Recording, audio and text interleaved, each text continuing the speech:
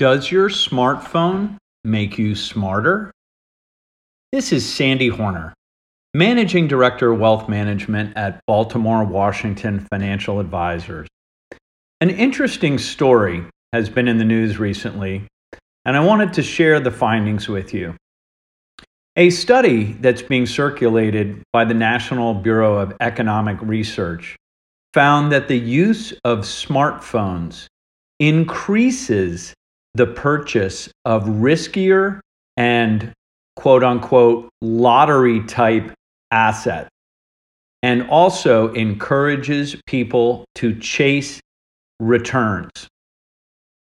Two large German retail banks that both introduced trading apps for their customers' mobile devices between 2010 and 2017. Now, this was for a large group, over 15,000 clients. And they observed not just the transactions, but the specific platform used for each trade made. And what these researchers were able to see is looking at same investor behavior during the same month, smartphones increased the probability of buying riskier stocks by 67%.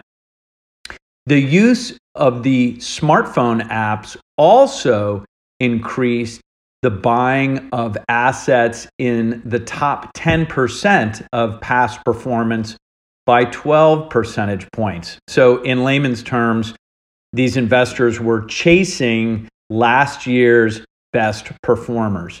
Never a good tactic. And what's interesting as well is that once these bank customers started using their smartphones for trading, they also increased their risk chasing on other non-smartphone platforms. So on their desktop PCs, so on and so forth. Another interesting aspect of this study is that this was not the young group. Average age was 45 years old with 9 years of experience.